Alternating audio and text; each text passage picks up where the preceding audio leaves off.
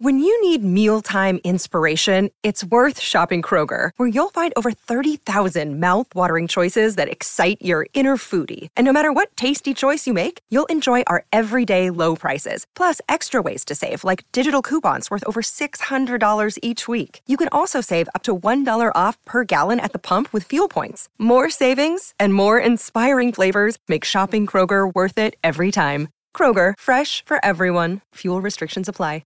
Hello, everybody. This is Marshall Poe. I'm the editor of the New Books Network. NBN listeners like to read books and buy them. So we thought we'd tell you that right now, our friends at Princeton University Press are having a remarkable site-wide sale. You can get 50% off books, including ebooks and audiobooks, with the code 50, F-I-F-T-Y, at checkout until May 31. You can save some real money on Princeton University Press books. I encourage you to go there and check it out. Welcome to the New Books Network. Hello, and welcome back to another episode of New Books in Japanese Studies, a podcast channel of the New Books Network. I am Jeannie Lee from the University of Arizona. Joining us in this episode today is Dr. Rosa Omuratek and his new book, The Zen Buddhist Philosophy of D.T. Suzuki, Strengths, Foibles, Intrigues, and Precision. It was recently published through Bloomsbury as a part of the Bloomsbury Introductions to World Philosophy series. Rosa is a scholar of philosophy and translation studies at the Aichi Prefectural University in Japan. This book contains a brief introduction to D.T. Suzuki, who is a philosopher from pre-war Japan who had a profound influence in the spreading of Zen Buddhism worldwide. Rosa also introduces some of Suzuki's key ideas, as well as the English translation for two of Suzuki's works. Welcome, Rosa. Thank you so much for joining us today. Thank you very much. Thank you. Thank you for having me.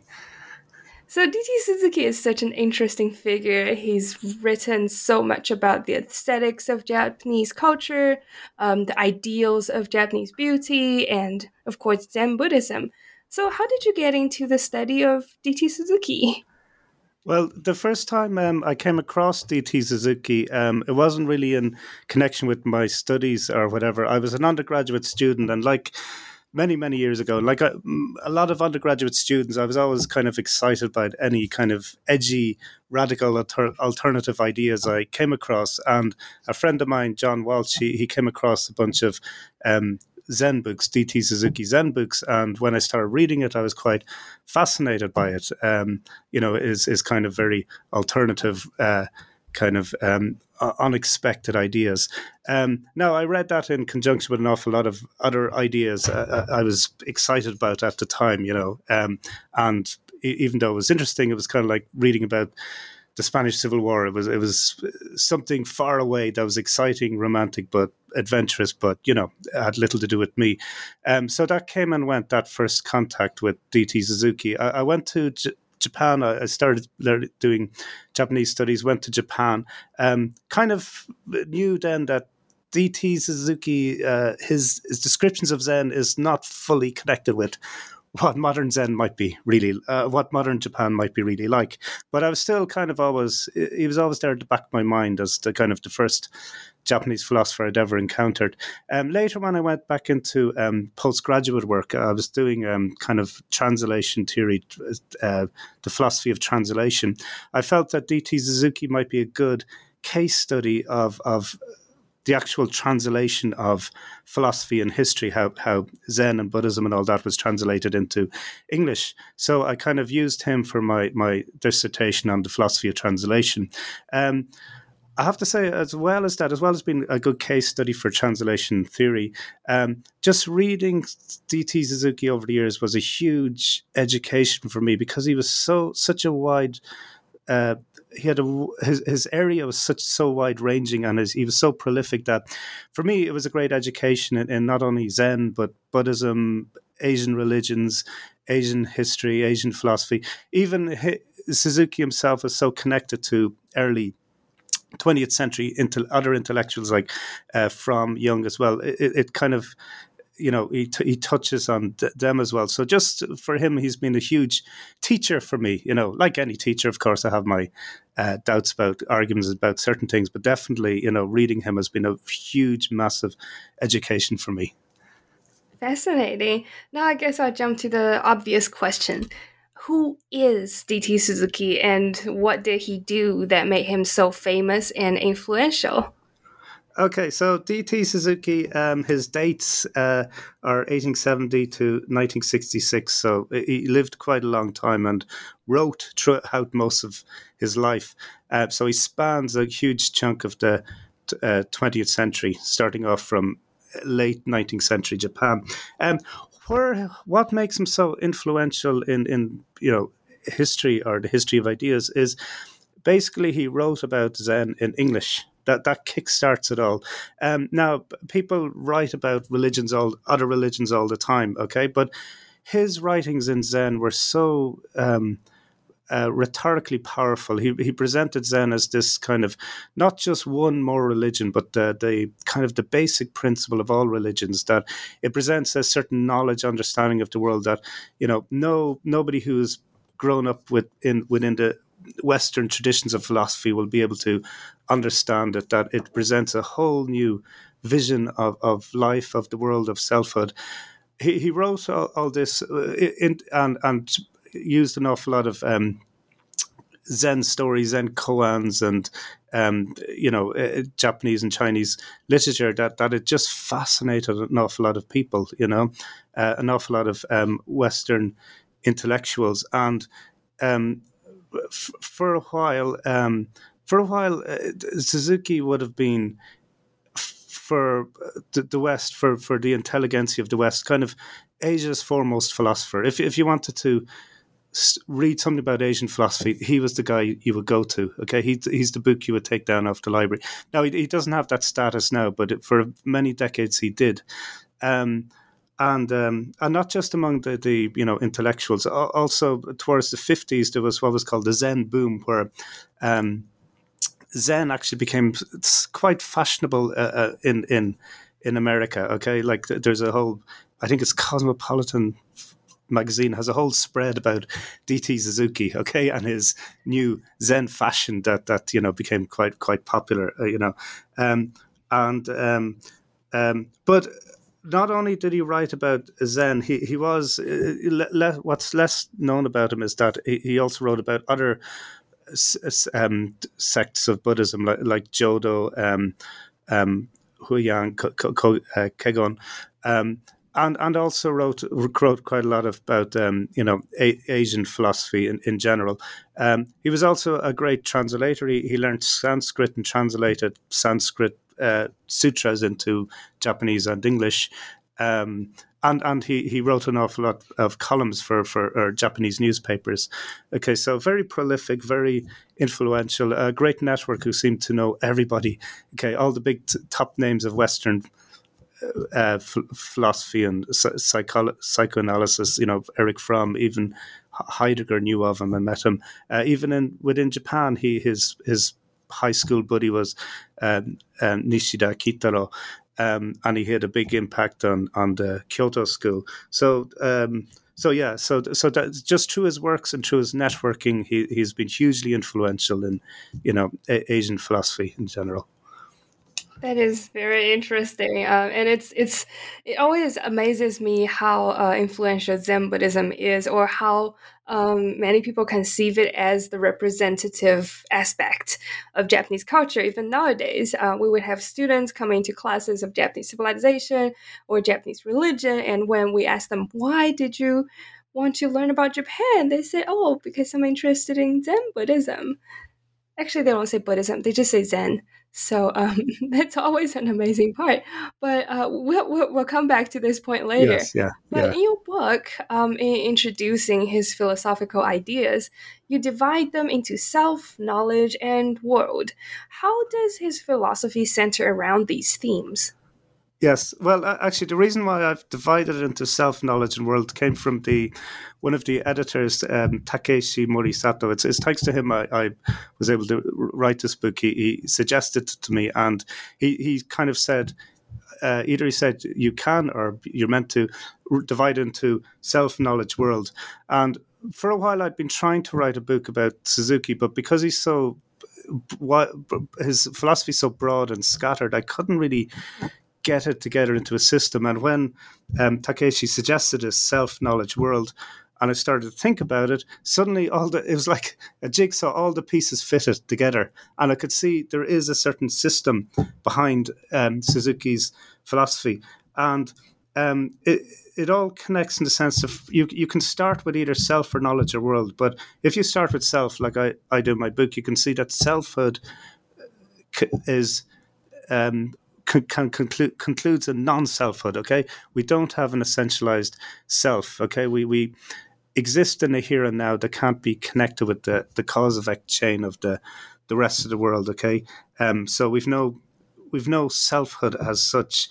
And if you if you know the world through your non-selfhood rather than the everyday knowledge where you're looking out on the world, but where you're so infused with the world, that is a certain type of knowledge. It's the most profound knowledge because it's knowledge that you don't find. It's you know it without trying to know it. Without it's you know it so much that you can't not know it. Okay, you exist here and now.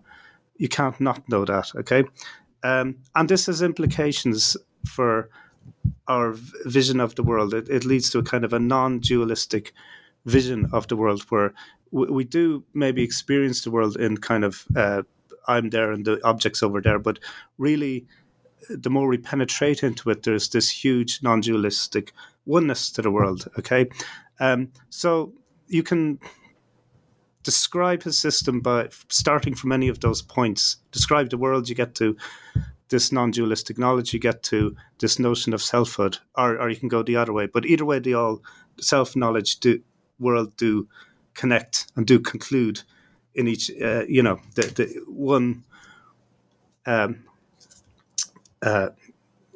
inquiry into one, what is knowledge, what is self, what is world, will lead to a conclusion of the other. Okay. Fascinating. Actually, in a very recent interview that I just did with Takeshi Morisato on his new book on Tanabe Hajime and the Kyoto School, he also talks about this issue of self and no self in Tanabe Hajime's philosophy. Would you say Tanabe's philosophy and D.T. Suzuki's, their understanding of this no selfhood are along the same lines? Do they kind of draw from similar inspirations, or how do they differ? Okay, that's an interesting question because actually Nishitani, another Kyoto School philosopher, talks about having discussions and arguments with Tanabe, where Tanabe was quite irritated by Suzuki's dismissal of philosophy. Tanabe had written a book about Dogen, and Suzuki kind of said, "Oh, that's too much philosophy," and Tanabe didn't like that. So there was unusually for all the other Kyoto philosophers kind of saw Suzuki as a bit of a hero, but I think Hajime was a bit of an exception there. Okay, well, okay. There was Kyoto School's a wide range. It was, Tosaka Jun probably didn't like me, but yes, they would have drawn from the same inspiration. They were kind of Buddhist modernizers. I think Tanabe was always a bit uneasy with the idea of getting so much into non-selfhood, so much into the non-duality that you are there in the here and now, of course, but you're missing out everything else. You're missing out on the history that leads up to your being in the here and now. You're leaving out in the narrative of human life. Okay, that you do need the duality to be able to talk about and describe and experience and know you're experiencing the world. And when you kind of abstract it all the way back into this kind of pre-subject object pure experience, you've left out meaning, you've left out history, okay? And how do you get that back in? I think that would have been Tanabe's problem with Suzuki, perhaps. Fascinating. I'll have to pretend that I understood all of that. But for our listeners, if anyone's interested in the Kyoto School, you can check out this recent episode with Dr. Takeshi Morisato, also on the Japanese Studies channel. But returning to your book, Rosa, so one interesting thing that you mentioned is how he was influenced by European ideas around his time, but then developed his own philosophy that invited criticism on him later. So, what happened? What kind of European ideas influenced his philosophy? How did he develop his own ideas? And why is he sometimes criticized so harshly? Okay, well, two big influences on Suzuki, the early Suzuki, the young Suzuki, and when he was coming of age in the 1880s, 1890s, was Shaku Soen and Paul Carus. Shaku Soen was a abbot of the temple where he first learnt his Zen, and Shaku Soen attended the World Parliament of Religions, a big gathering of religions, okay, that was held in the Chicago area. I think it was held in Chicago, Illinois, isn't it? Yeah. Okay. And when Shaku Soen was there, he met a American German philosopher called Paul Carus, okay, who had his own system of philosophy called monism. And when the two of them sat down together, Shaku Soen and Paul Carus, they immediately could see kind of huge overlaps and connections between Buddhism and various different strands of Western philosophy. Okay, which I'd like to say that years ago I would have been a bit cynical about their understandings of both Asian and Western philosophy. That we're kind of trained to assume that everything 19th century Westerners had to say about Asian philosophy must have been wrong. It must have been full of post-colonial distortions, whatever. As I get older, I see no. I think these guys, their instincts were correct. I think us humans, we all have the same range of problems, and we're always going to come up with the same kind of ideas about them. And I think when Shaku and Karus sat down, it was natural that they would find common ground. Okay. Anyway, so Suzuki it went off was Shakuen's kind of disciple, be too strong word, but he studied meditated under Shakuen, and he went to work for Paul Carus in Illinois. They lived in a town called La Salle, I think, and he worked for him as his in a publishing press that a publishing company that Paul Carus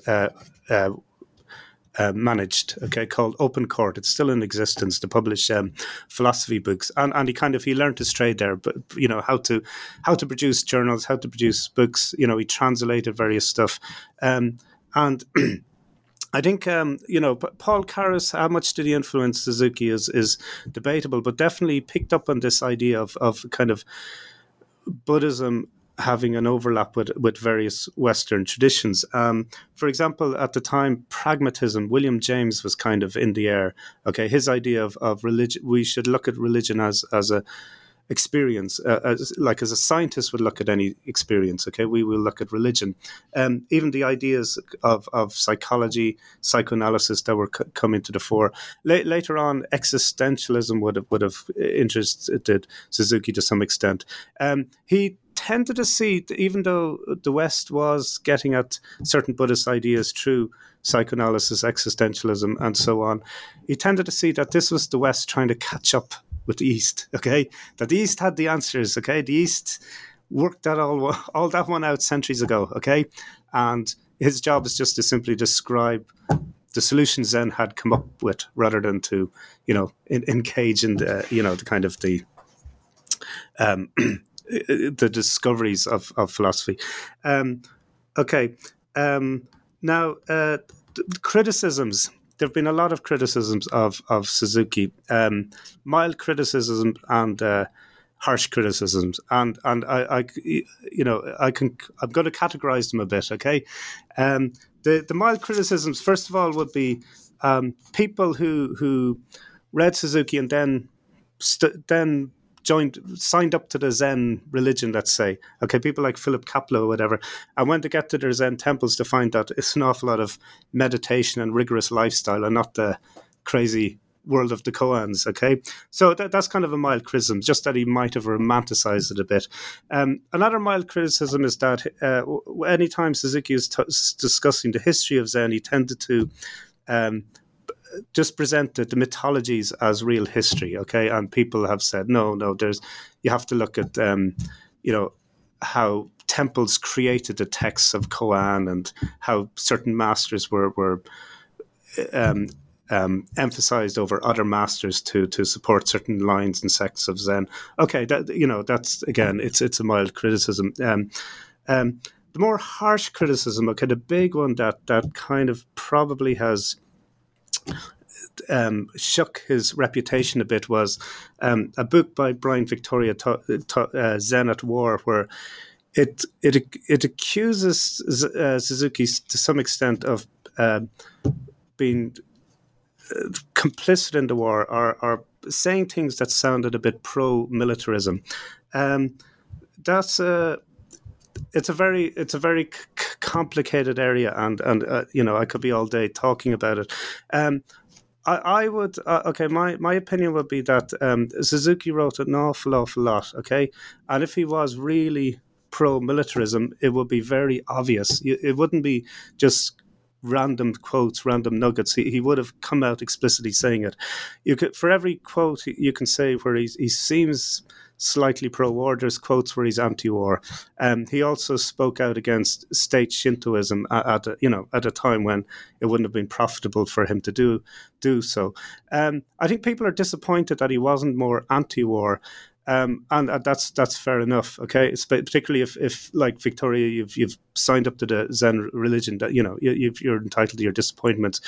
I would say, rather than saying, "Oh look, Suzuki, we all think he was a nice guy, and he." When Japan went to war, he did nothing. Therefore, he's not a nice guy. I don't think that's the way to see it. I think Suzuki was instinctively a nice person. Okay, instinctively a good human. Japan went to war. He was quite passive, about it. He didn't really react that much.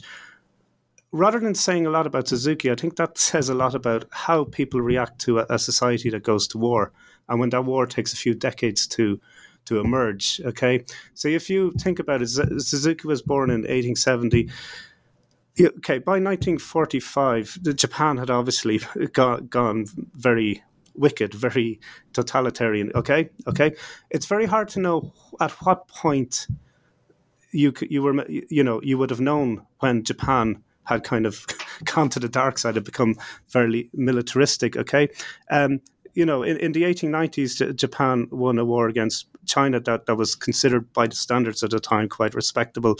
It's won a war against Russia that people said, Westerners said, Japan is a developed country now. It's a civilized country. It bet Russia in a war. Japan had its empire, Korea, Taiwan, which was a mark of respect for a country. Nowadays we don't see it that way, but people did in those days. Japan sat at the Treaty of Versailles table as an allied victorious nation, got Saipan as a gift because Germany couldn't be trusted with Saipan, okay, and so on. By 1925, Japan was a more or less a democracy, probably the only democracy in Asia. So, okay, you can talk about when the League of Nations starts condemning Japan, that should have been a marker, and when there was various attempted coups d'etats, but still, it's quite hard. You can understand why somebody could come of age, live all through those decades and not spot it, not notice it, okay, that his society was going down the wrong way, So I think it's hard for us to judge, okay, as people who didn't experience it, okay. Now, I'm not justifying anything. I have my own opinions about World War II and militarism, but there's nothing to do with me, okay? But I'm just saying, let's be fair to Suzuki, okay? Yes. Okay, yes. And then, okay, another related criticism is like you'd see this with the philosopher Slavoj Žižek. It's okay, he wasn't a militarist, fair enough, but look at what he said. He said things like about the samurai uses the sword and chops off the head, and it doesn't matter. It's the sword that does the chopping off the head, does the chopping. And he said one quote he had is that Zen can be wedded to the democracy, fascism, communism, anarchism.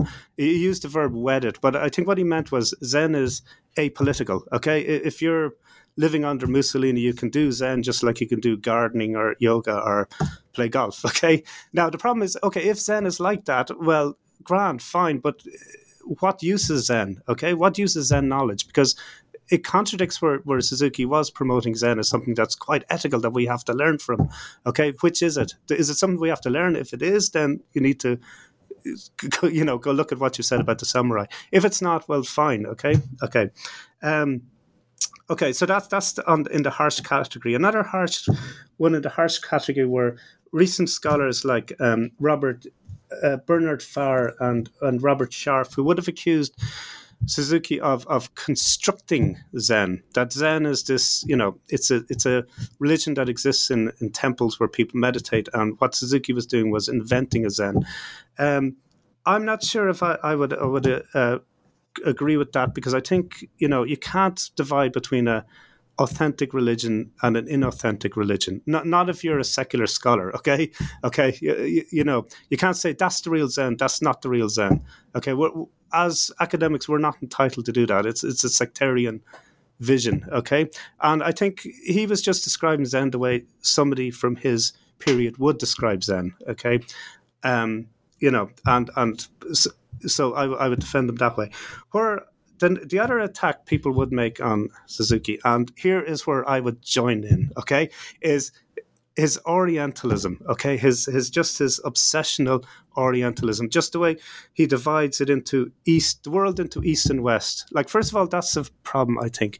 The world, if you can divide the world into East and West, you really don't know a lot about the world, okay? Which is strange because he was so well read, so well traveled, okay? But if you think all the countries of the world, all the societies, all the histories can be divided into, I think you need to read a few more history of the world books, okay?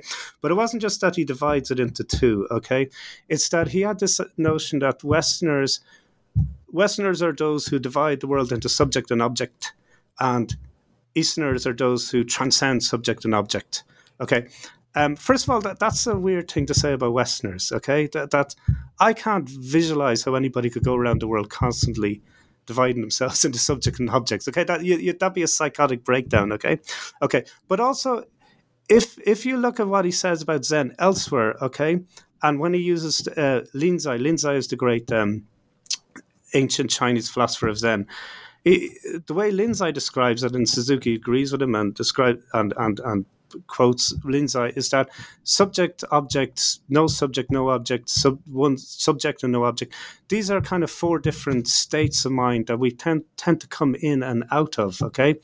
And it's not dependent on your nationality. It's dependent on your state of mind, whether you're seeing the world as objects where subject and objects had disappeared for you, and when Suzuki describes Westerners as the people who divide the world into subject object, and Easterners people who transcend subject and object, he's misunderstanding his own interpretation of Linzai. Okay, so I think that's his biggest failing for me. Anyway, is the Orientalism and connected to that also his romanticization of Japan, which hooked Zen to Japan to such an extent that, again, he missed his own point that if Zen is the spirit of all religions, Zen is about being in the here and now.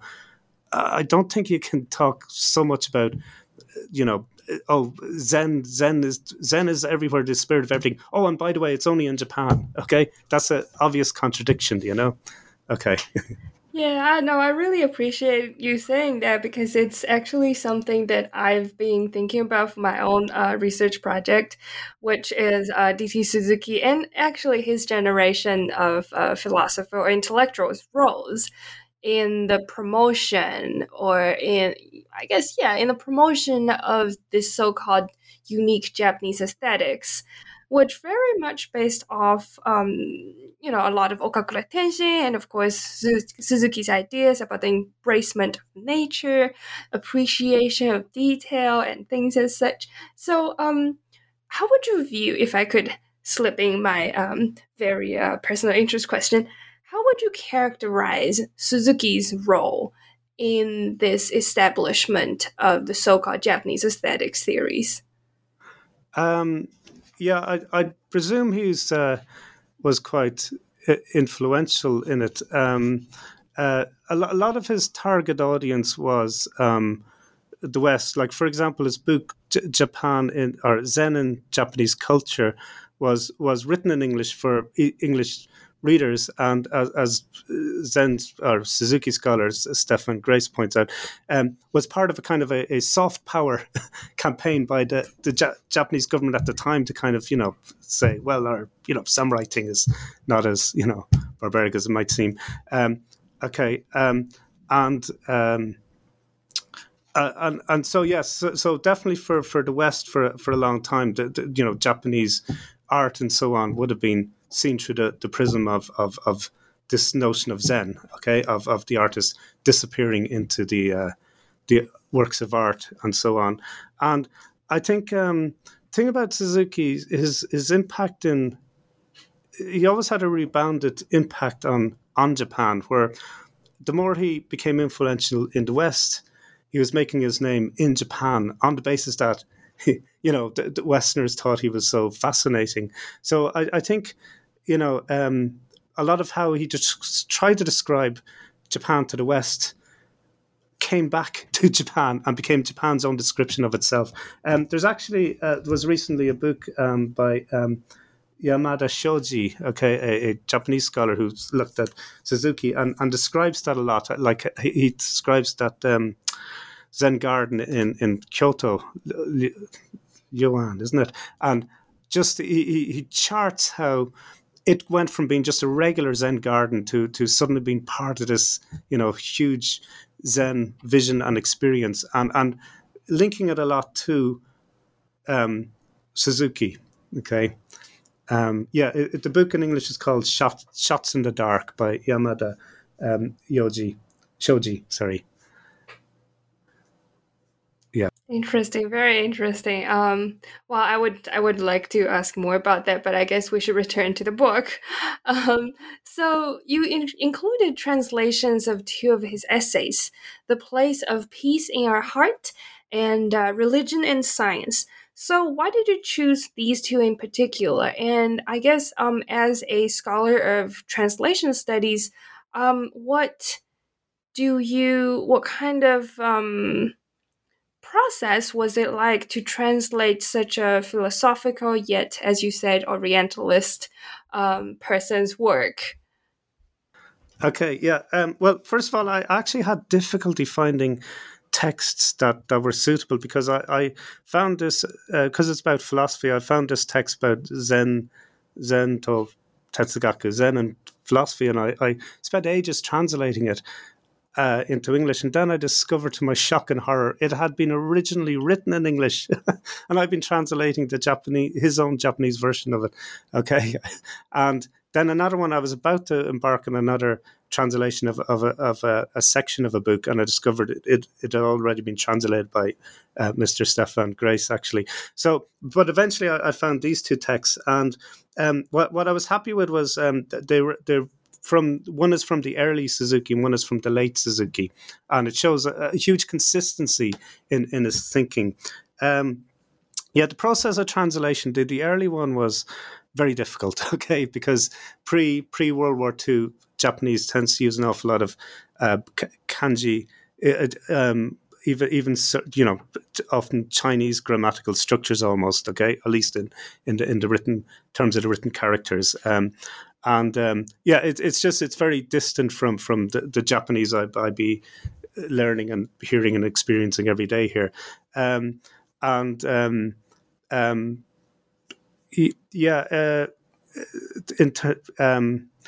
I did enjoy it, and I think that the point I've always made in my philosophy of translation is that the translator is, in particularly in intellectual work, the translator is the interpreter, okay? And I have to accept that is, I'm cursed with that freedom, okay? That there's no big dictionary out there that's going to tell me exactly how to translate that particular term. It's up to me. I'm the book literally stops with me, okay? So, I've over the years learned that as a translator, you do have that freedom, and don't be scared about it. Don't be guilty about it. Okay, don't feel guilty that, oh, I've no right to translate this way. No, nobody else is going to translate it. What I mean is you're as good as any other translator. Okay, and it's up to you. It's your choice. So, I went at it that way. There's always lovely conundrums, like the little Zen in Japanese anyway would have certain lovely phrases, okay, that can be written in 4 characters or certain kind of little metaphors, whatever. So I relegated some of them to footnotes to try and keep them in. Amazing. And from these works, how do you view the relationships among religion, philosophy, and science in Suzuki's philosophy? So one of the essays, Religion, Science, right? He kind of talks about this. But what's the historical and social context that may have contributed to his views of these relationships among, religion, science, philosophy? Right. Yes. Well. Suzuki from very early on, like what I've translated, "Place of Peace in the Heart" is actually one of his first works. Okay, and he was always fascinated about this question of the relationship between religion, philosophy, and science, because it was assumed by a lot of people that one would knock out the other. Okay. Usually science. The assumption would eventually be all just science. That's all we will know. Even philosophy will be kicked out. Some people have had that expectation even now. He saw religion and philosophy and science as all compatible with each other. If there's a conflict between them, that's because there's a misunderstanding. He felt that they all equally validly, not equally, but they all validly describe the same world, okay, and they all have their own part to play in giving us knowledge about that world, okay. So none knocks out the other. None can be reduced to the other. Having said that, he did feel that religion is the superior form of knowledge, okay, because religion refers to the ultimate. It refers to a part of the world that science and philosophy can never get to. Part of the world, part of experience, okay? You existing in the here and now, okay? Qua here and now, as the here and now. Science and philosophy cannot get to there, okay? And religion can, okay? The knowledge of religion, the ultimate kind of certainty of religion can. And the idea is that we could conceivably live without science and philosophy, as in this strict kind of reasoning, logic, whatever. Okay, most of human history has been like that. We haven't had science and philosophy. That doesn't mean that we should get rid of that. Okay, but the point is, humans have been able to live without them. But religious knowledge is something we will always crave. Okay, if we're denied or reject or negate our religious knowledge, we will be lacking something. Okay, it's not like not having scientific knowledge. It's generally a knowledge that if you don't have, there will be something seriously lacking in your life. Okay, in terms of the historical context, as I was saying, he was coming of age first of all, Meiji Japan was modernizing quite fast. There was this new faith in positivism, like Fukuzawa Yukichi was the most prominent philosopher at the time, an avowed positivist, saying that Japan has to be has to embrace Western rationality, Western science, and get rid of all these older kind of schools of knowledge, okay, like Confucianism, Buddhism, whatever, that holds Japan back, okay. The West as well was experiencing kind of a triumphalism of science, okay. Evolution, of course, was coming to the fore. So there was this sense that, science is king, science is the master of knowledge, and religion's going to go downhill. Religion's going to decline and be seen as superstition, and be eventually humans will outgrow it. So he was responding to that, and he did acknowledge that religion can't go against science. Okay, we can't, if it's science versus superstition, science has to win. Okay, he says, he feels that religion must always respect science, not try to argue against it, but just simply point out that science can't explain everything, and that bits that it can't explain, that's where you're going to be finding the religion. Okay, not as kind of a gap of the gods, as in, well, we can't explain it, so let's just assume it's religion. No, that there is this genuine knowledge there. Okay. It's not superstition. It's not made up. It's not fanciful hope. That it is genuine, something you can know. Okay. That's what I would say. Yeah. That's such an interesting view, and I feel like a lot of modern day people could actually benefit from thinking in that way. So this despite all these controversies around his work and his major role in the promotion of Zen Buddhism, how do you think we should use Suzuki's work nowadays, especially in teaching? So since this series is designed to be used as textbooks in the classroom, but we're also facing this situation that Japanese philosophy is so seldom taught or taken seriously in the teaching of philosophy, especially the majority of works out there and teaching contents about Western philosophy. So how do you think Suzuki's philosophy can fit into this, and how can it be used in the teaching of Japanese history or Japanese culture? Yes.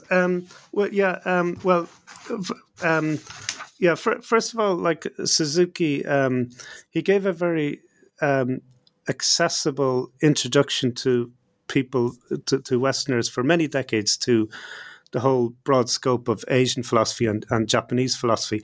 And I still think he plays that role. Okay. Of course, now there is a lot more knowledge about the more general Kyoto school of Nishida and so on, but still Suzuki is a good gateway into these other philosophers, other Kyoto school philosophers. Okay, you very rarely get such a thorough energetic explanation of just what's unusual and possibly different, or worth noting in Japanese philosophy, or the Buddhist strand of Japanese philosophy.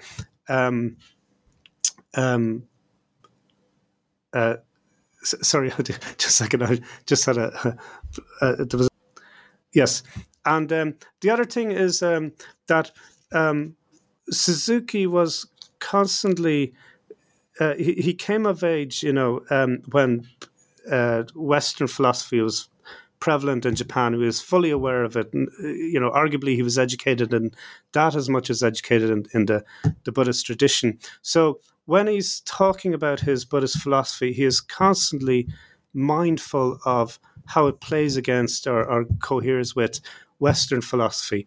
There wasn't this compartmentalization where there's your Western philosophy over here, here's your Buddhism over there. He did try to separate it, but constantly he's still talking within a certain broad philosophical discourse that can include both Western and Buddhist philosophy. So I think there is that important lesson as well, that it's not, when you go into Japanese philosophy or Japanese Buddhist philosophy, you're not jumping out of everything you've already known. Okay, there is already over there stuff that you've already known about, already learned, and probably already thought about before you even enter it. And I think that's a very important lesson as well. And let's say in terms of how he would be relevant today, as you were saying, the first of all, his views on religion versus science are, were quite maturely thought out and are still hugely relevant. Recently, science has resurged against sciencism and crude materialism. And Suzuki will always be quite an articulate counterpoint to that. Also, I think, going way back years ago when I first encountered Suzuki, what excited me about him was his philosophy of individualism, okay? That no matter what system or society, whatever you're in, you are. You still exist right now. It's not your